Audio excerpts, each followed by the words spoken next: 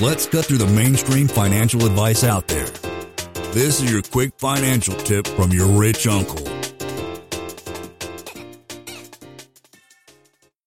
Okay, so you're going into syndications. Any questions that pop up there that you have? Or So the thing that I find that nobody really wants to talk to me about, like from my accountant and the bookkeeper and like my business people, that nobody's really in this world, is like how to map out losses that you can take, suspended losses, when to basically like this. I want a 10-year view, like an extended pro forma of, okay, I'm going to put 50 into a real estate investment every 3 years, every 2 years, and spread out the losses and offset them. There isn't really a good person. Like all the tax people are like, don't talk to somebody else about that.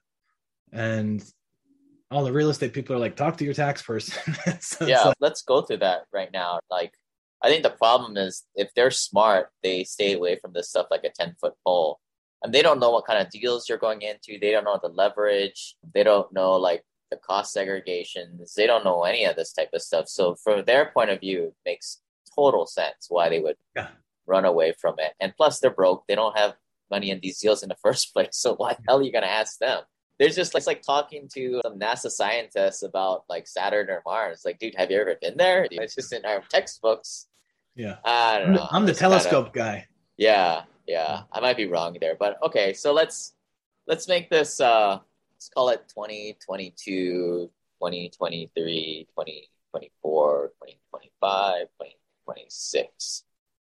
And let's just say you dump the $100,000 into a deal, and for just people are gonna say it's just big ranges. And well, based on my experience of what I've seen in a stabilized older property, 30, 40 years old, with prudent, almost maxed out leverage, because that's a big thing, right? Because it dilutes your equity. With $100,000 investment, maybe you might see $50,000 come back as first year losses. Because what this is coming out of is, let's just say this is actually a cool strategy for some folks that live in high price areas that have a lot of money to blow. Let's just say you bought a $3 million house in San Diego. Okay. And out of that, it's broken up by the land portion, which you cannot deduct, and the improvement portion, which is the house.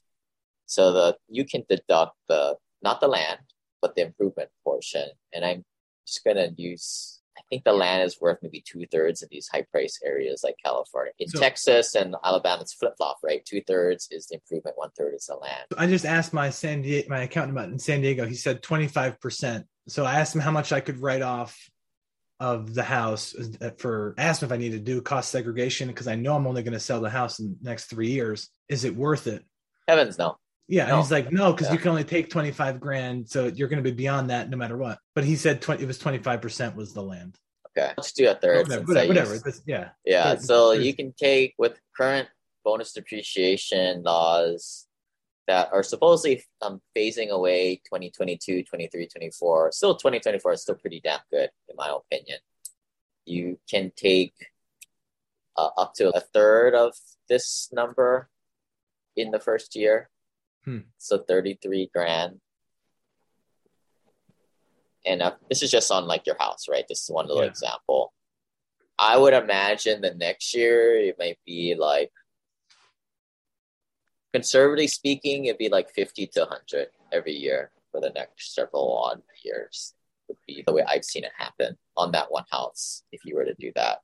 But getting back to the syndications again, I've seen deals, if you put in $100,000, I've seen them come back with $100,000 plus of losses, because maybe of higher leverage. I don't know, just more capex. There's 4 or 5 different KPIs. What time of year you do the cost seg, the aggressiveness of the cost seg, the aggressiveness of the CPA, very many different ways. I would think you might see 10,000 of losses here until whenever.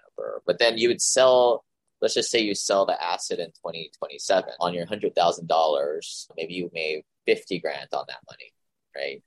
Yeah. I don't think it's a great of return, but you made $50,000 of capital gain, plus you got to pay back all this stuff. So you're gonna get hit with this taxable gain.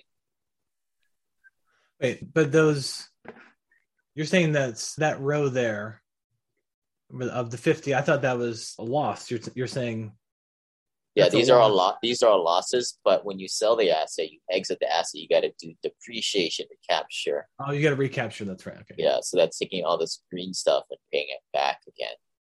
So getting stuck with a bill in 2027 is what I want to avoid. Lane is not a lawyer, CPA, but the dude did quit his engineering job and now owns thousands of rental properties.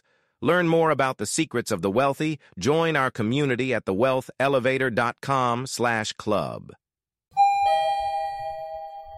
And if you're looking for a longer form podcast, also subscribe to the Wealth Elevator podcast.